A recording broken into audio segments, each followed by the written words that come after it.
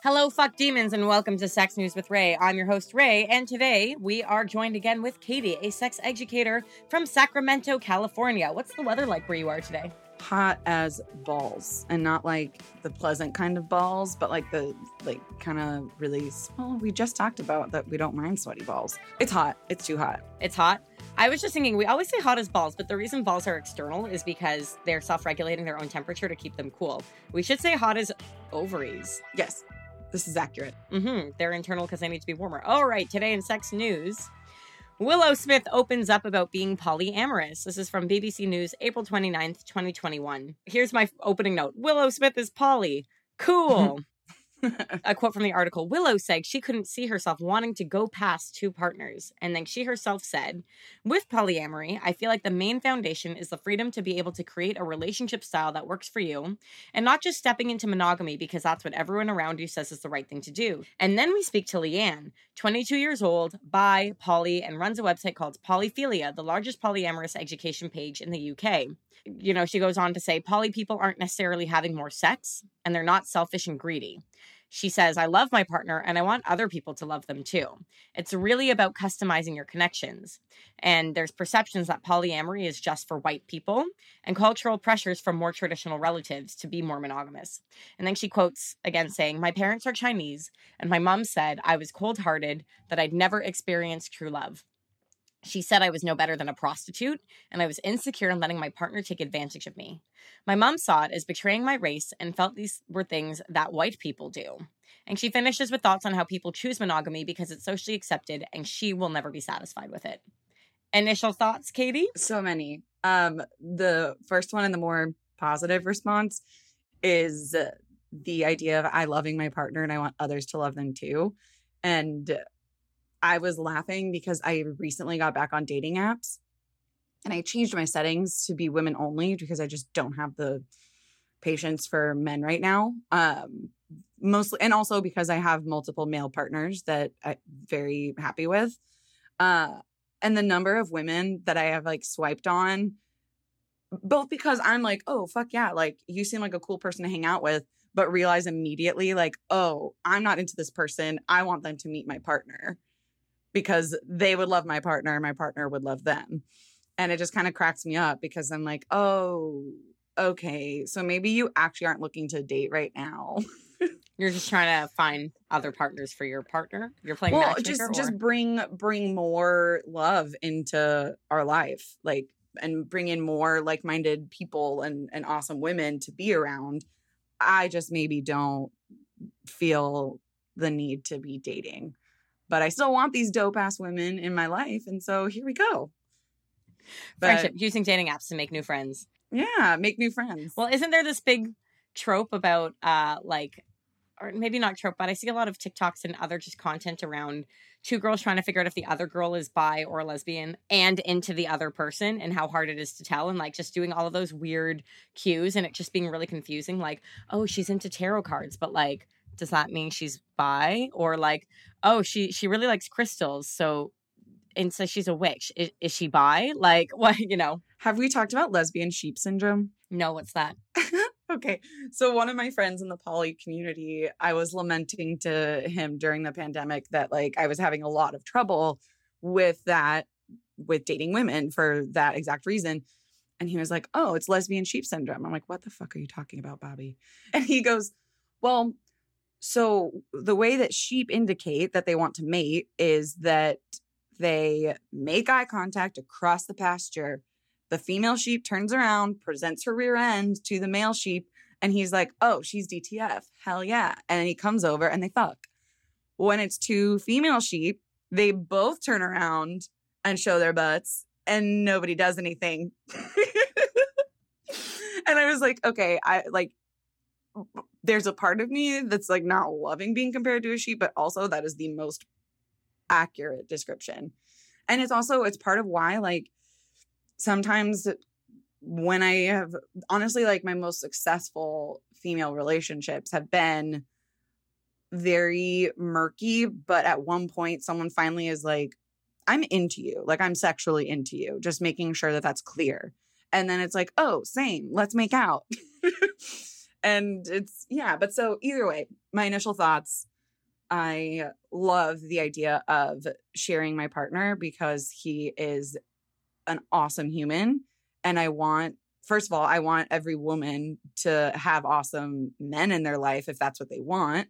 And there are some out there, there are quite a few very good ones, but there's also a lot of wasted time and emotional energy trying to find the right man to spend your energy on.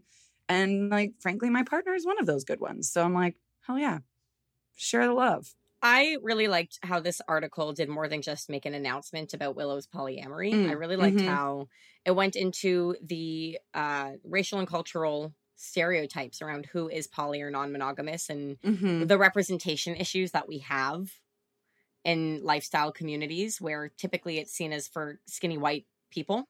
So the part where I think Leanne is talking about her parents' response to her saying she's non-monogamous and, you know, they're taking advantage of you. Those are also responses I think that white parents also have. Yes. Frequently. Like it's not like that's just, you know, one, you know, only, oh, it's because she's Chinese that parent had that response. Many do, but there is very much a perception that non-monogamy is just for white people.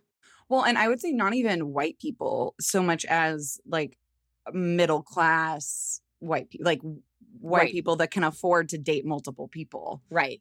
White people who can afford to go to sex conventions. Yeah. Yes. And that was exactly the comparison I was going to make. And obviously not equating the BDSM community with the polyamory community. Yes, I am certain that there's a lot of overlap, but like just because you're poly doesn't mean you're into kink.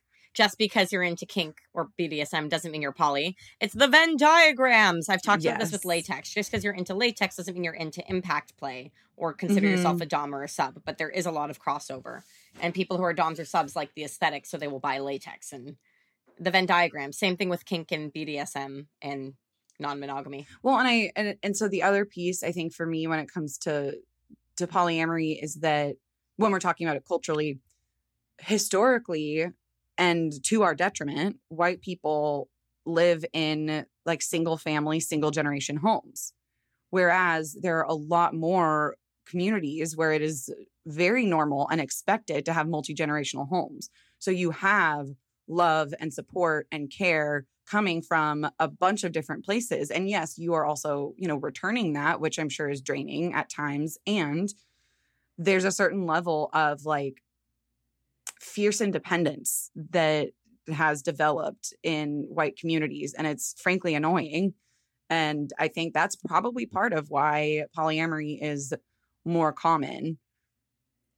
Keep in mind, this is radical speculation. I don't know that this is true. This is just an observation. I think there's something to be said for chosen family over mandatory family. I know that I think about having to move back in with my parents if my husband dies because I couldn't pay my rent by myself. And that gives me nightmares. Like, I love my parents, but I don't want to live with them because my parents are very much parents and they will try to parent me. I don't need that. My dad stays up till 4 a.m. watching Star Trek. And like, I don't want to have to go through that and listen to that. I go to bed early, things like that. Like you're not choosing these people that you're living with. You're living with them because they were chosen for you. Yeah. Versus polycules. That's usually what you refer to when you have a bunch of different people who are all sort of intermixed and interdating. Polycules, they've chosen their family. They've chosen who they want to interact with. They've chosen who they want to raise their kids with in their community and their values. And they've chosen based off of more than just blood. So there's definitely something there about absolutely. just the community aspect of it. Before we go on, we should probably talk about, we've been interchanging words, non-monogamy, polyamory. They're not the same thing. We should go into what those things are. Yes, some definitions. Okay, so polyamory typically refers to multiple relationships or, you know, a romantic relationship component. So this can look like going on dates. Maybe you introduce those partners to your family. Or I also know that sometimes this just looks the way that friendship looks when you're having sex. Like, it can be really complicated, and we'll get into that. Versus non-monogamy, which is you just have a partner and you only go outside the relationship for pure sex. So maybe it's hookups, maybe it's play partners, but you're not having relationships with these people. You're not necessarily having that romantic component. And then other things that are non-monogamy are people who have threesomes. Sorry, if you and your boyfriend are having threesomes, you're non-monogamous. You two, you might call yourselves monogamous, but by definition, 3 is more than 2. You're non-monogamous. Even if you have a playing in the same, well, I guess if you're only playing with each other and you're in the same room as someone else, maybe you're still monogamous. But like if you are including another person, threesomes, that's non-monogamy. And thruples. Yeah, thruples. I think people get very confused about the difference between non-monogamy and polyamory because of what friendship looks like to people. And we're getting ahead of ourselves, but I recently finished reading a book on asexuality that is informing almost our entire asexuality episode.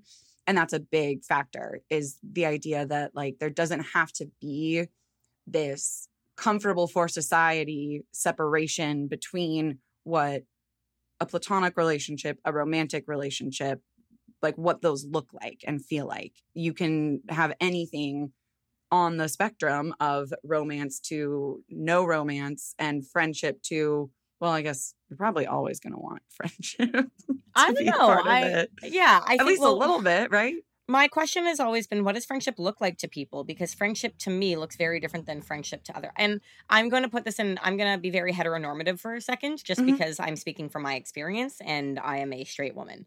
So what I've noticed, even like before I got married, a lot of the people that I was interacting with, and still to this day, a lot of the men that I interact with just seem to have a different definition of friendship. The bonds and friendships that I have with my female friends are deep and lasting. And we talk about important things and we talk about our feelings, and it's really not hard work. So when I would try and, find guys who would say, oh, I really want a friends with benefits, I'd be like, great, friends with benefits. Friends is first, benefits is second, not benefits and friends. And I would meet all these guys who would say that. And what they meant was they want a girl they can fuck whenever they want to and then not call her when they're not horny. And I was like, why would you say friends with benefits? Why don't you just say I'm looking for a fuck? Like, why are you lying to myself? Like, are you lying to me? Or are you lying to you? And I genuinely had this question of maybe they don't know what friendship can be. Maybe this is how men are socialized. Maybe they just don't know how to be friends with someone. That being said, I've never had this question answered. I'm going to continue to ask it. So if you are a listener and you have experiences with friendship, deep friendship as a man, or just what it's like to be raised as a man, please write in. I would love to have this discussion at any point. I can only speak from the conversations I've had with male partners and friends about this subject. But I mean, male intimacy is very much it's not celebrated. Like female intimacy and intimacy in female friendships is expected. Whereas for men, that is not only not an expectation, but it is uncomfortable because of the way that society treats male friendships.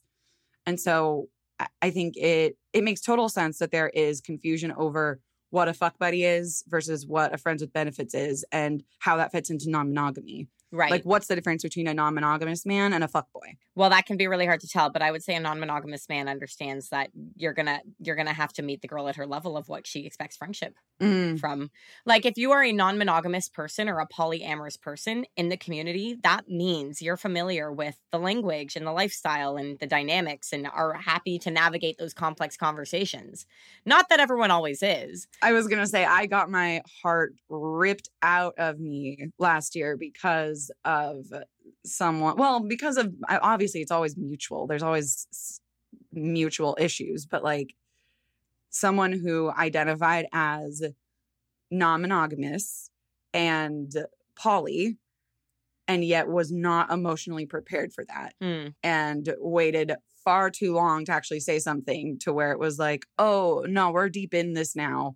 Guess we're just going to have to try to figure it out. And then of course, inevitably, it did not get figured out because it's fucking hard. Yeah. Or you'll have people, I would meet people who would show up to Oasis and they were genuinely just fuckboys, but they loved the space because they got to be a fuckboy and nobody cared. But they didn't understand that, like, you're never going to be a regular. And I don't mean a regular, like, regularly. You can be regularly there, but you might not be a regular, like a community in person unless you are willing to self-reflect. Have some self-awareness and some emotional vulnerability and be open.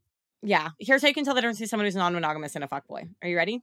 Non-monogamous people might transition between non-monogamy and monogamy. They might have multiple Mm. partners and then end in a monogamous relationship for a span of time. That relationship might end or change into a non-monogamous one, but they will Mm. stay in contact and friends with their partners, their previous sex partners. Mm-hmm. Fuckboys will cut you off without a word because they're now in a relationship and they can't be Mhm. talking to other girls. You know, like that toxic monogamous Oh, culture. That's how you can tell yes. when that's when you know that they're not actually interested in like what it means to be in a swinger club, you know? Yes, absolutely. Yeah. Well, and I think I think that you hint at the very real feeling and like basically capital J jealousy and the role that it plays in all relationships, but especially when we're talking non-monogamy. Because what you just described is this idea of I have to preempt the jealousy. Yeah. exactly. I don't want to deal with it. And so because of that, I'm just going to cut off all my other partners without a real explanation. Or it's not right for me to be talking to these other girls. It's not right to my primary girlfriend. And it's like, why isn't it right? So we weren't friends. Mhm, We're not mhm. friends. You're not so there was no friendship here. You told me Yeah. we were, but we're not. But we're super not. Thank you for lying to me. Yeah. Ugh, yeah. Well, and one thing that I will say, and like, I do not mean to come in defense of men with fuckboy tendencies, but I do think that for the sake of my own mental and emotional health as someone who is interested in dating men, I do have to like channel empathy a lot to be like, it's not entirely their fault that they are this way. Society put them into this box. And yes, it is on them to have the self-awareness, to push back against it and to make the changes that make them into a dope human. But also, but that does not mean that I'm putting up with fuckboy tendencies anymore. You can quote me on that. I think you can be empathetic and understand while Yes. also not accepting that behavior as it relates to you. I do try to empathize with people because I think that that's the only way that we're going to move forward. If you just demonize, Mhm. as much as we're all a bunch of fuck demons, if you just demonize everyone else in the world because they were raised in a certain way, but you expect different. It's kind of like when, okay, I know that we should not expect people to be educating other people all the time, right? Like, I'm a woman, educate yourself on these issues. Why should you ask me as a woman? And I'm like, thinking like, well, because you're the person they can ask. So Mhm. if they say, I want to know and expect you to explain everything, but they say, I want to know, and you go, well, then read this article. And once you've read it, we'll have a discussion. If they don't read the article, they're the asshole. Yes. You know what I mean? Like, it's not that hard. You are this person's connection to learning the thing, Mhm. to entering it. Like, I know that when I'm trying to find Indigenous voices to talk about the 215, bodies that were found on the residential schools this month, because we're recording in June. Yeah. I know that for me, it's very hard to, if you just look up hashtag Indigenous, that's not necessarily going to get you the kind of content you're looking for to share. Mhm. Having an Indigenous person who can say, here's who I follow, here's who you want to follow, that's very helpful. Yeah, absolutely. Yeah. And I had another friend get into an argument about Israel, because that's also something that happened in the news recently. And she didn't know how to respond to her friend. I said, here's an account that might give you the words. You know, like, Yep. here's how you can have this discussion in a nuanced way. This is an account that I trust what they're saying, and I trust that they are not just going to blanket statement agree with one person or the other. They're going to give you a nuanced look at the issue. You know what I mean? Like, you need to find those accounts, and finding those accounts really hard. So when it comes to fuckboys and unlearning their fuckboy behavior, sometimes it just takes someone saying, are you aware that you are not self-aware enough to be entering into a monogamous relationship right now, or a non-monogamous relationship right now? Not everyone has the energy all the time to educate fuckboys about non-monogamy. Yeah, well, and also like being able to suss out the true intention, I think, is important. And that's kind of difficult at times. And it does take a few dates, a few conversations, whatever, for you to be able to kind of understand, like, okay, I get this motivation and the intention here, and it is the intention that is worth my time and energy. I think a really great test, if they can't wait to have sex with you, like if they're not willing to not have sex with you that first night, it has to be that first night, they're probably a fuckboy. I understand meeting someone in a life, and I'll give an example. You can meet someone in a lifestyle club and you're both really sexually attracted to each other, and you're like, let's do it. Let's go. Let's make it happen. and you have sex, great. That's fine. Maybe you talk to each other again after, maybe you don't.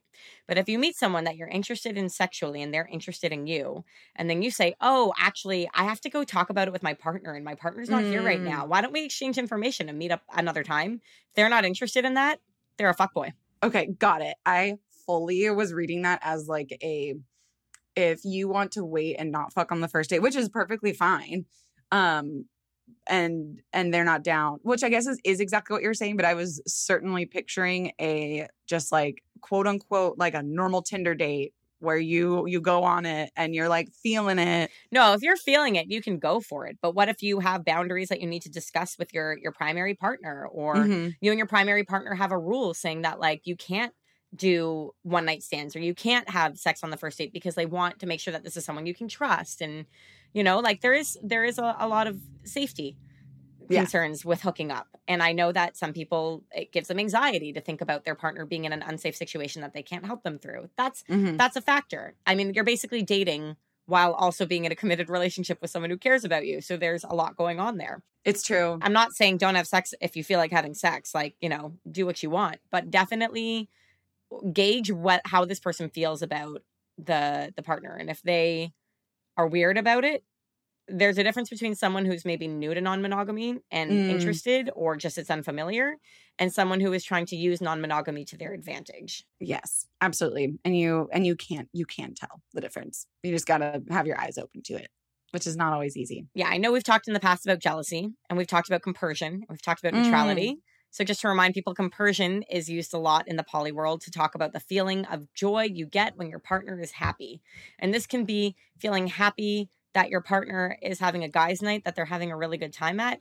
And it can also refer to being, or a girl's night, or a non-binary night, or it can be, or an inclusive of all genders and all orientations. Or it can also be your partner met someone new that they have a crush on, that they're really excited about, and you're excited that they're excited. And that new relationship energy is like feeding positive vibes. And when someone's happy and they come home happy, it's a happy home. No, it's true. And that's, so I learned about compersion from my current boyfriend. So I have, for those of you who need to understand the context of my life, I have a husband and I have a long-term boyfriend, and then I have one really other long-term partner, and that's my polycule. And we have a cute little WhatsApp group called the Katie Care Team, because I am the one that is demanding of care all the time. And that's okay. That's why I'm poly. But I learned about compersion from him because we are long distance. And so it came up all the time where like I was feeling a little bit guilty about the fact that we didn't get as much intimate time together as my husband and I do because we live together. And the response was, no, I love it when you guys are enjoying yourselves and having a romantic and fulfilling night together. Like that makes me so happy. That's compersion and I love it. And I'm like, oh, that's cool. I'm going to take a little sidebar here. So the whole time we were working together, you had these multiple boyfriends. No, because I didn't start dating Okay, so it was later. Yeah, we didn't become poly until summer 2019. Okay, yeah, because I was like thinking like, why didn't she tell me? She knew I was a slut. Anyway, no, I would have told you. Yeah. No. Okay, good. Okay, I was like, were there secrets and lies? No. We're going on 2 years of being poly. And my boyfriend and I have been dating for almost that entire 2 years. Right. Like our first date was a week after my wedding. Yeah. And it was Have you had situations where you've gone on dates or met someone who like it's good for now, but eventually they want monogamy? And things are going to end, and has that happened yet? Not necessarily. I have been on dates and in relationships with people for whom they think they're poly / non-monogamous, but in reality they are or not necessarily, they might still be, but they are looking for a primary. And despite the expectations and the conversations that go into most of my first dates where I specify I'm not looking for a primary, or I'm very specific about like what kind of relationship I'm looking for, there have been people that want me to be their primary, and I cannot do that. And they are not stoked when because you're married, you have a primary. Well, it's not even that I'm married. It's that I don't have the emotional energy for it, because like I have 2 primary partners, which like is sustainable because of the amount of emotional groundwork that has gone into making that into a healthy situation. But 3 months into a relationship and someone is trying to treat you like their primary and you're like, hey, I'm sorry, I don't have the emotional space for this. I don't know if you remember, but this is like, I want to be friends and I want to have intimate conversations, but I cannot be your emotional support animal. We keep talking about the word primary. I know there's different models of relationships. Like what you're referring to primary, some people refer to as a hierarchical relationship model. Do you want to get into that a little bit? Yeah, absolutely. So I kind of recently met someone that had a very successful relationship anarchy model, which is essentially that there are no primaries, there are no secondaries. Everybody is on the same level of intimacy and prioritization and support. With a hierarchical model, you have a primary, sometimes you have a secondary, sometimes you don't have a secondary, you just have multiple other partners, and none of them fall into the category of, being a quote unquote secondary. Sometimes you'll have multiple secondaries. And if you're me, you have 2 primaries, and it somehow works really nicely. I know that some people have issues with the hierarchical system because how could you place people in more importance than others? And I'm like, we do that with literally everything. Everything. Even your friendships are hierarchical. Your family relationships are hierarchical. Like it's just you have to. You can't treat everyone the same all the time. You can't take a bullet for everyone in your life. Yeah, I would say though that I've heard examples of poly relationships where someone was on a date with their partner, their marriage partner, or their primary partner, and then one of their other partners who wasn't a primary had to go to the hospital for something. And they looked at their partner and were like, they're in the hospital. And the primary partner said, you have to go to them. Because that scenario takes precedence over our romantic date. Yes. 100%. So that's just because there's a hierarchy of primary, secondary, doesn't mean that means that you ignore emergency situations. I've had emergency situations with friends where I've had to cancel plans with my husband to go deal with that friend. And that it's the same dynamic. It doesn't necessarily mean more important or better. Yes. It just means just the level emotional energy you are putting into that relationship. Precisely. Yep. And it's interesting because like really everything we're talking about this season is so centered around very healthy communication, negotiation, and self-awareness. And like all 3 of those things are key components of any polyamorous relationship. But like for me, that I think part of that negotiation piece is one of the things that makes me uncomfortable, which is why relationship anarchy couldn't work for me.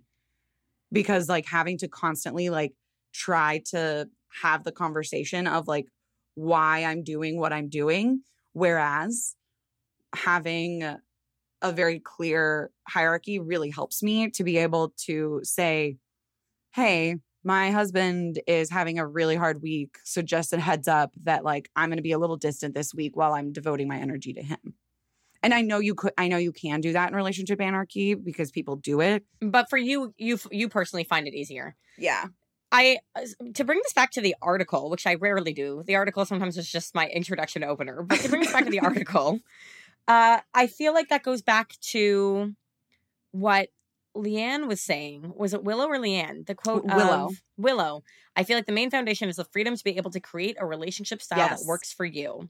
So whether you call it hierarchical or you don't, you're creating a relationship style that works for you, and you're doing it with other people where theoretically it works for them. And not every relationship or friendship needs to last a lifetime. So polyamory and non-monogamy allow you to enjoy whatever the relationship's going to be. There was also a meme going around, just saying being non-monogamous is fun because are we going to be hiking buddies? Are we going to be lovers? Are we going to be both? Are we going to be drinking buddies? I don't need to determine, I don't need to put parameters on this. I don't need to say, oh, well, we're definitely going to be romantic. You can just sort of be like, oh, maybe we're more like this. And you have that flexibility to let the relationship ebb and flow in the way that's natural and comfortable for everybody involved. Right. Whereas there's a certain level of like almost panic when you're in a monogamous situation, you're like, why is this person distancing themselves from me? Like, what am I doing wrong? And it's like, maybe things are just like a little stressful right now and they don't have the space. Yeah. And yes, it's on them to communicate that, but like, But then you can go off and say, like, I need more emotional energy from someone. So Mhm. I mean, a lot of people will do this with their friendships as well. Mhm.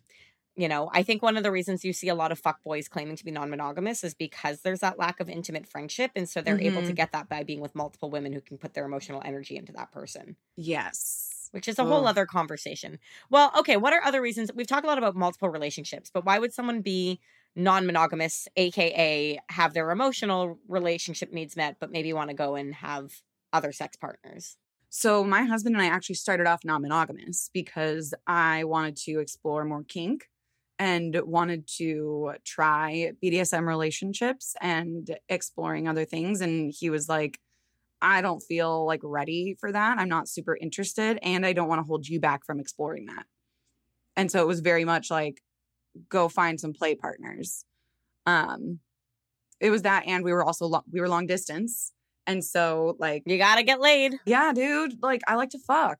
It's fun. And so it was all about like, while it doesn't make sense for you to like be celibate when we're not in the same space because I know you love me. We're getting married. Like Right. we There's have such done the emotional work. security in that Yeah. that you're getting married. It's not like they're leaving you. It's not like you're leaving him. You love him enough to Mhm. get married. That's a lot of money to spend on someone you don't like. Yes, exactly. And so yeah, it was kind of a combo of those two things. And honestly, like the play partners and the folks that I dated during that like 6 months of being long distance are still some of my closest friends and confidants because we developed such a great level of emotional intimacy because of all the crazy shit that was going on in my life. Like inevitably, they became a safe space for me to just like exist as Katie, not as Katie the bride or Katie the working 3 jobs or XYZ. Um, and it was, yeah, and it was just fucking awesome. Yeah, I hear a lot of examples of someone saying, we met very young. I really want to explore this Mhm. side of my sexuality. Mhm. And that allows that person to do it and learn more about them. I do think that people use sex as a tool to learn about themselves. Yes, absolutely. And some, you know, you're going to grow and change, and having sex with different people does allow you to learn more about yourself and Mhm. grow in your interactions, and not Mhm. just in terms of your skill set. Like, oh, I'm great at hand jobs now because I've given a million. Like, that's not what I'm referring to. I'm referring Yeah. very much to the learning about what you want, what you don't like, how you like to communicate things, Mhm. Yeah. learning a different way of being. Yes. Ugh. Man, being poly is so fun. And like, we're not here trying to get you to drink the Kool-Aid, like for the record. Like, you do what you're gonna do. Live your truth, be kind to yourself and others. Yeah, some people want monogamy because it is so socially accepted. People like Mhm. social acceptance. Yeah. Doing anything that is uncommon. I mean, there's a big debate on whether polyamory and non-monogamy should be included in the LGBT letters, which I don't think it should, and we can get into that. But because it's not, for some people, they feel like polyamory or non-monogamy is not a choice for them, and that being forced to be monogamous is like forcing them into this lifestyle. And I'm like, okay, no, that's people are capable of being monogamous and non-monogamous. You're not capable of being you're not capable of choosing gay or straight. Where I would push back is I do feel that polyamory is a sexual identity. I think it's a sexual identity, but I do think that people who are polyamorous or non-monogamous have and do choose occasionally to enter monogamous commitments. And that's fine. I've never met a gay person who, once they're out of the closet, chooses to be in a straight relationship if they're in a society that is accepting of their identity. Fair. And also that is kind of negating the experience of anybody that is on the sexuality spectrum of not straight. That's fair. Like, that's fair. I mean, I would, like, I'm not straight, but I mostly date men. I have dated women. I enjoy that. Like I have female friends that have pretty much only been in female monogamous relationships, but like have men in their life that they're like, I'd be DTF sometime if you are. So like, I guess the reason that I want to bring this up as a concept is because I have met people who are like, I'm polyamorous, so this is why I'm going to be with all of these people. And they basically just use it as a tool of abuse. But that's to them being an manipulate asshole. women. That doesn't. Yeah, that's that true. doesn't Okay, so you know what negate the then? validity of. Look at me learning about myself on this podcast. Yeah, you know what? You've changed my mind. I'm going to take back what I said. I think we can have multiple acronyms, by the way. Like, we don't necessarily need to include relationship models that have, like, we want to talk about romantic orientation versus sexual orientation. So LGBT does refer to sexual orientation, whereas monogamous, non-monogamous might refer to romantic. Orientation. Yeah, so when I'm saying we don't need to include on the LGBT spectrum, I think it's because it's not a sexual orientation, even if it is a sexual identity. Like, if we're talking, like, I would put polyamory in the LGBTQ plus. The plus part? Okay. In the same section, I would say, if we're going to throw in pansexual, asexual into that umbrella, then, but but that's what I'm saying. I would say aromantic and demi-romantic and right. Okay, I was confusing things again. So many terms, so much nomenclature. Well, and so that's where I think, and that's why the conversation is so fun, because everybody is going to have. What boxes are we going to categorize things in today? Well, it's not even that so much as it's that, so long as there is empathy and the intent to learn is there, like, it is a fully reasonable conversation to say, I don't know how I feel about polyamory being included in the LGBTQ plus umbrella. And it's perfectly reasonable for someone who's poly and queer to say, I kind of feel like it does fall into there because it's a part of it's my sexual identity in a big way. And so there isn't an answer. There's no central authority on what belongs in the LGBTQ plus umbrella, because that wouldn't be fair, because inevitably you're going to be leaving someone out, which is not the whole fucking point, is to create a space for everyone to feel included and safe, despite what makes them different. And in celebration of what makes them different from the quote unquote norm. Though I saw a statistic that like 1 in 6 Gen Zers identifies as LGBTQ plus. Yeah, I think because people are now aware that sexuality is a spectrum. It's not, you don't have to choose. You can be whatever you want. You're like, I can just be a little gay. And that's fine. And that's okay. I can like making out with women, but nothing else. And that's fine. I can be romantically attracted to women and want to date women and maybe not want to fuck women, which brings us to romantic orientation and sexual orientation, which was asked of, that question was asked of me at the beginning of a mentorship relationship that I was starting for my master's project, which was about, my master's final was all on creating sexual health education modules, etc. And I was asked that, and I was like, what the fuck? I don't know. Aren't they are they not the same thing? And it has taken me a year to finally reach a point of being able to understand that that orientation is going to be changing and shifting all the time for me, and B, understand the difference and understand, I get it. I am not always into dating men, but I like to fuck men. I love dating women. I don't always want to fuck women. And it's fascinating because it is they're completely different parts of self for a lot of people, not everyone. And we for so long have treated them like they're the same. Right. Kind of like how people thought gender and sexual orientation. Yes. And gender and sex are the same. And now we're realizing it's so much more complicated than that. Yep. I also think, just to bring this back for a second too, like you were saying, we're not saying drink the Kool-Aid. Monogamy is a valid choice and or a valid option. And I think a lot of people like monogamy because of their, it's security. And also society is structured around rights and privileges for the monogamous. So it makes a lot of sense why someone would choose to not want to open a relationship or not be open in any way because of all of those privileges afforded monogamy or in monogamous couples. And it is accepted. And some people want a life that is socially acceptable in every way. And that's valid too. It's a choice. It's a value.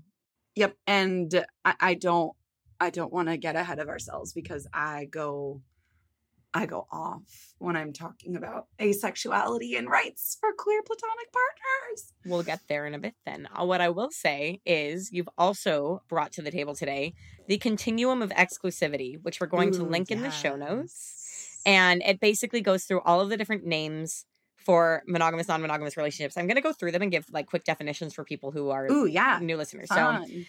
So it's a grid with high sexual exclusivity at the top and low sexual exclusivity at the bottom.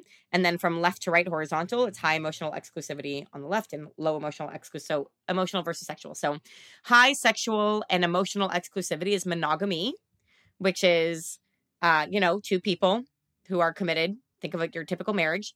Monogamish, two people who are committed who, might play in spaces with other people in the room and might maybe invite people to join them in it.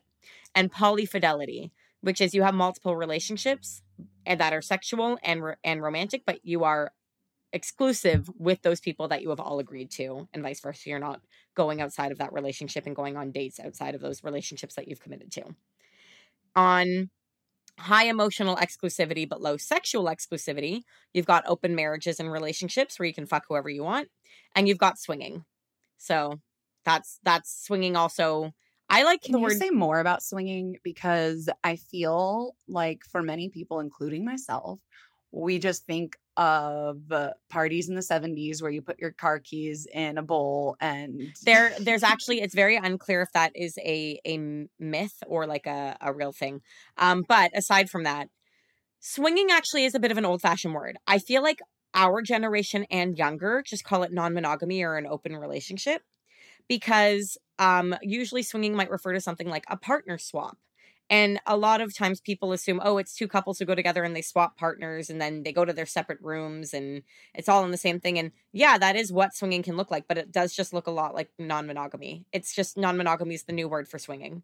So some people will say swinging, some people will say non-monogamous, and you need to find out what their definition, no matter what definition of that is, because some people say we're swingers and their definition of swinging is different from a different person's definition of swingers. They mean we're in a house together and we just swap wives and then we fuck each other's wives in separate rooms. Or husband swap is also super fun, or non-binary marriage partner swap, which please let me know if there's a better word for that. And I'm certain there is, but yeah, I can't. We're doing our best. I actually have a friend getting married who's non-binary, and we're trying to determine a name because bride or groom is so inherently gendered, and there's no good name for non-binary person getting married. So it's actually, I'm like actively racking my brain trying to come up with something witty. So this is why I keep saying non-binary. Listeners, marriage. help us out. Yeah. Okay. So aside from that, same thing with an open relationship. One person, it might mean they are in a room and they are swapping partners and then going off and fucking separately, or they're having an orgy all together, or they're going on dates and their partner isn't there at all. And swinging can also mean the same thing. It means something different to everyone. So that's a little bit more of what those things are. So the next on the grid, very much. No problem. It means the same thing. There is high sexual exclusivity and low emotional exclusivity. So lots of sex, no emotions. This could be, according to this, asexual people and polyamorous people and polyintimates. I don't know what those things mean. Do you know those, Katie? Sure don't. All right. We're going to have to Google that later. Polyintimate, low emotional exclusivity with high sex. Cool. We're going to do some Googling later. I've literally never heard polyintimates before. And I work at a sex club. I'm assuming that it means like a sexually intimate partner that you have, but that emotional intimacy isn't necessarily there. Okay. So basically, I think it's a fuck multiple buddy. sex partner. Oh, okay. Okay. Like that's kind of what I'm reading it as is a poly fuck buddy. So Could it's like be. there's a little bit more. There's a lot more like intention and like negotiation that goes into it. Fair. Okay. Then we've got low sexual exclusivity and low emotional exclusivity. So this is where I start to disagree with this, by the way, because it puts hierarchical polyamory there. But I guess it makes sense. It's not that you're not emotional. No, it's that you're not emotionally exclusive. Yeah, no, that's fair. Okay, hierarchical polyamory. It took me a second. I'm like, what? That's judgy. No, it's not. Non-hierarchical polyamory is also here. Solo polyamory. You're a polyamorous person with absolutely no committed relationships, but like in terms of official boyfriend-girlfriend titles, non-binary partner titles. And then there's also relationship anarchy, which we've sort of discussed a few of those. So we'll put that in the show notes for you guys so you can look it over. But that's sort of all the different terms that this model has come up with. And what I love about this and why I put it into our notes was because for me, at least, as someone who loves science and data, it made it so much easier for me to understand where I fall. Not necessarily where my partnership falls, but like in a perfect world where I would live in here. And And it didn't necessarily make it easier to like find a label, because that's not necessarily the point. It's more of like, okay, if I can point to this grid and say, this is where I am, where are you? It like that makes the conversation start a lot easier for me, because it just feels a little bit more. Yeah. Or what are you looking for? Even if you don't want to give it the name of poly intimate, you can be like, where are you on this grid of what you're looking for? Yeah. Okay. So one last thing I think that we've touched on in a few different ways, but I really do want to touch on or talk about a little bit more, is there's the ideal relationship, polyamorous, non-monogamous relationship, where everyone is highly emotionally intelligent and they're always being so thoughtful of each other's feelings. And there's all these open communications and constant conversations around boundaries and consent and what you're looking for. And then there's like the reality that most people are not that great, myself included. Like my friends have described me as, I had one friend tell me that I can be insensitive, and I had another friend be like, you're a normal amount of human insensitive. Like the insensitivity that I can be is normal for a human, because everyone can be insensitive at times and not fully emotionally aware. But you do have a lot of people in the polyamorous community who are very highly emotionally intelligent and very empathetic. And then you have people like me and lower. I was going to say I'm kind of spoiled, because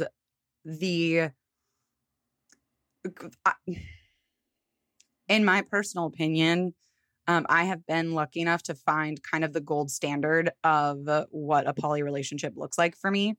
I have two primary partners that are both very emotionally intelligent and aware, and very comfortable saying when their feelings have been hurt, very comfortable noticing when my reactions, which are usually not the best, like I am by far the least emotionally intelligent person in the not the least emotionally intelligent, the least self-aware person in the group. And so like I'm often the one that has to be checked as like, Katie, it feels like the reaction that you're giving right now is actually coming from a different space. Like, what's actually bothering you? And I'm like, what the fuck?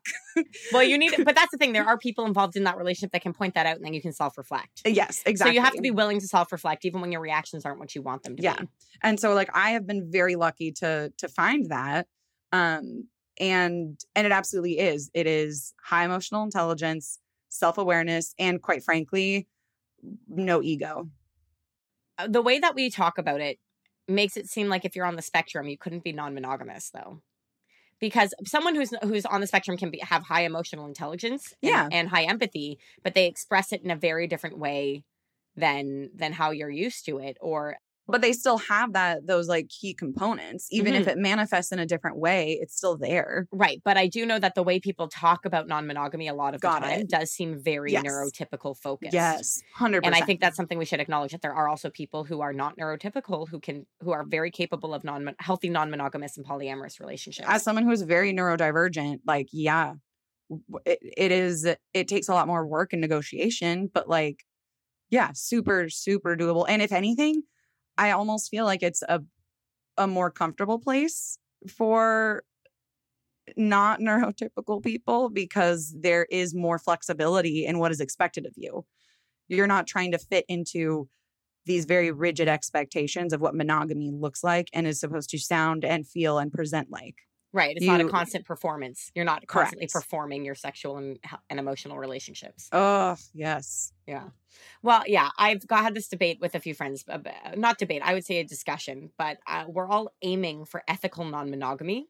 Mm-hmm. But that, you have to acknowledge that you're a human who's going to make mistakes. And even when you try to be ethical, people get hurt and feelings get hurt. Yes. And the more relationships you have, the more chances you have to hurt someone's feelings. Absolutely. Well, and I think that it's important to understand that emotional pain is not necessarily the result of something being unethical. Mm-hmm. And sometimes it is, but people are just trying to make their best choices. So I've had a friend who refers to herself, or people will say, oh, I'm ENM, an ethical non-monogamist. And they're basically trying to distinguish themselves from fuckboys or friends with benefits, or people who are monogamous but just fucking around. And I'm like, ethical non-monogamy is, in my opinion, ethical non-monogamy is a practice, not an identity. But my friend disagrees with me on that. She refers to herself as an ethical non-monogamous because for her, that is that differentiation between fuckboy versus in the lifestyle. So this just goes back to us saying, I see your face right now, by the way, so I'd love to hear your thoughts. But this does go back to everyone gets to define shit the way they want to define it. So what use are these words if we all define them differently anyway? Anyway, I saw you had a face. The face I was making was that, like, non-monogamy being an identity for me. Like, if I'm saying that non-monogamy is a practice and is a lifestyle and a preference, not an identity, and polyamory is an identity, which I realize is my own personal preference, like, E&M falls into the same category as non-monogamy. It's just that you want to be very clear that you are doing this in a way that is fully consensual for everyone around you. Mm-hmm. Like, E&M is still non-monogamy. Yeah. It's still the way that you practice the non-monogamy. Yeah. The non-monogamy. So, like, I'm with you. I agree. Sorry to friends. Yeah. I'm sure you're a lovely human. That being said, it does go back to, we try to label these things and yet we all try and come up with our own definitions that work for us in these labels. We're all just sort of doing our best, man. Oh, yeah. All right. So on that note, we're going to take a quick little break. Yeah, let's do it.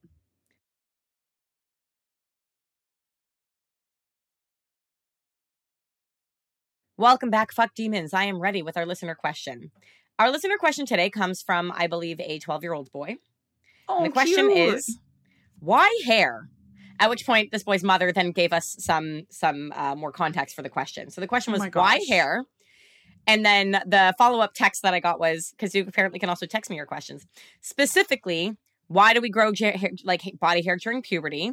And given all the shaving that people do, is body hair even really that necessary? So this question is from a respectable young gentleman this time. Ooh, okay. I love the last question, the follow-up question, because I feel like, yeah, like, why have we not, like, evolved to not have as much body hair if it's so quote unquote undesirable? But for the record, body hair is natural and is there to keep you safe and healthy and keep bacteria from getting into your parts. And it is to help you sweat and stay cool. And it's to protect you from the sun. There are a lot There's a lot of reasons why people are still covered in both fine baby hairs and thick hairs. And genetics sort of play a component on how hairy you are. Huge component. Yeah. Yeah. And so with that being said, whatever the fuck you want to do for grooming, and even if that is no grooming, is your prerogative and you do it. And as long as you don't shame your partners for exactly what works for them. I know some people where they hate waxing because it gives them the worst ingrowns. I hate shaving because I, for some reason, always get razor burn no matter how well I do it. So I refuse to shave. I'd rather have inch-long leg hair and then wax it because I feel like it than shave ever. Yeah. No, and I think the important piece, and this is something that I have had to kind of negotiate how I phrase this preference, but I don't like to put my mouth on balls that have hair on them. And, like, balls have hair and they have hair for a reason, for the same reason the vulvas have hair. And so that being said, when you spread the labia to get to what you're trying to get to, your mouth isn't necessarily on the hair anymore. With a ball, you can't spread shit to avoid that. That is very true. And so I've been trying to, and thankfully both of my partners are, like, down with the fact that I don't like hairy balls. And so it's fine. But it's definitely something where I've tried to figure out how to express that preference without, like, shaming someone for not wanting to do specific types of grooming. I think there's nothing wrong with expecting a partner to trim. They don't necessarily have to go, like, completely bald, but there's nothing wrong with saying to a partner, like, listen, I really want to be able to enjoy this experience and give you an enjoyable experience. So together, I would like, if possible, can we trim the hair, even if we don't shave the hair? Set mutual standards. Yeah, like, what would you be comfortable with? Like, I'm not asking you to wax because I wax, because, like, that's not a fair expectation. I don't think it's fair for anyone to have an insane expectation of their partner that is unmaintainable. Yeah. If you have one of those partners who, like, they have to shave 3 times a day, so they decide to grow a beard, like, would you want to shave 3 times a day? No. We got to be understanding of those things. So absolutely. So to answer your question, respectable young gentleman, we grow hair during puberty because of the way that our hormones are starting to trigger and respond to our changes in our body. So sorry that it all kind of pops up in weird ways. Your body is preparing to be an adult that can reproduce and have sex. Like your body is preparing for sex. So you're growing hair on parts of your bodies that, as Katie mentioned, are about preventing bacteria from entering spaces. And so if you know that your body's going to be mashed up against someone else's, that hair is helping to protect some of that bacteria from entering in. So that's part of it. You know that your pheromones do change and you're going to start getting body odor. And sometimes it's because the body odor is clinging to the hair on your body. And also just your smell is changing. And it's fascinating, all of those different things. What I will say is please make sure you use a deodorant, even if it's an all natural one, and shower regularly. Yes. Use soap. Because the hair will trap smell. Like the bacteria clings to the hair, and that's where the smell of body odor comes from a lot of the time. It's when the bacteria in your sweat meets the air and it starts to do funky chemical things and smell pretty gnarly. I know also some people just feel more comfortable with themselves when they are less hairy, whether it's about appearance or just the smooth feeling, both men and women. And some people are not comfortable with that. So the reason we still grow hair is because it's still important for our health. It just so happens that we as a society don't give a shit about our health. Yeah. We're like, we don't care. I want to be hairless. Sad and true. Though it's funny because every time I go to the gynecologist, I like apologize for not having any hair on my vulva. I'm like, I know that I should have hair. They don't care. They've seen it all. I know they don't care. It's more that it's funny to me that I feel guilty about having a hairless vulva. I hear so many stories about women who feel like they have to shave to go to the gynecologist. And that's more of the trope that I'm used to hearing. And so I'm like, what? I've had parts of my body laser hair removal that I would like to go have done again. And I have to say, like, I got my bikini line done. That's what I'm getting done. Shortly before I started working at the Jewish Youth Group. And we would have these beach days and other days. And it was such a relief to not have to worry about, oh my God, I can't wear a bathing suit or I have to wear shorts because I forgot to shave or I forgot to do this, because pubic hair is seen as an inappropriate body part that we don't show people. It is part of the pubic region. Insane. Yeah, but also like I don't want the teens seeing my pubes. That's just they can see my armpit hair. I don't give a shit about that. But there's something about them like knowing how I keep my hair that to me was just very intimate. Yeah.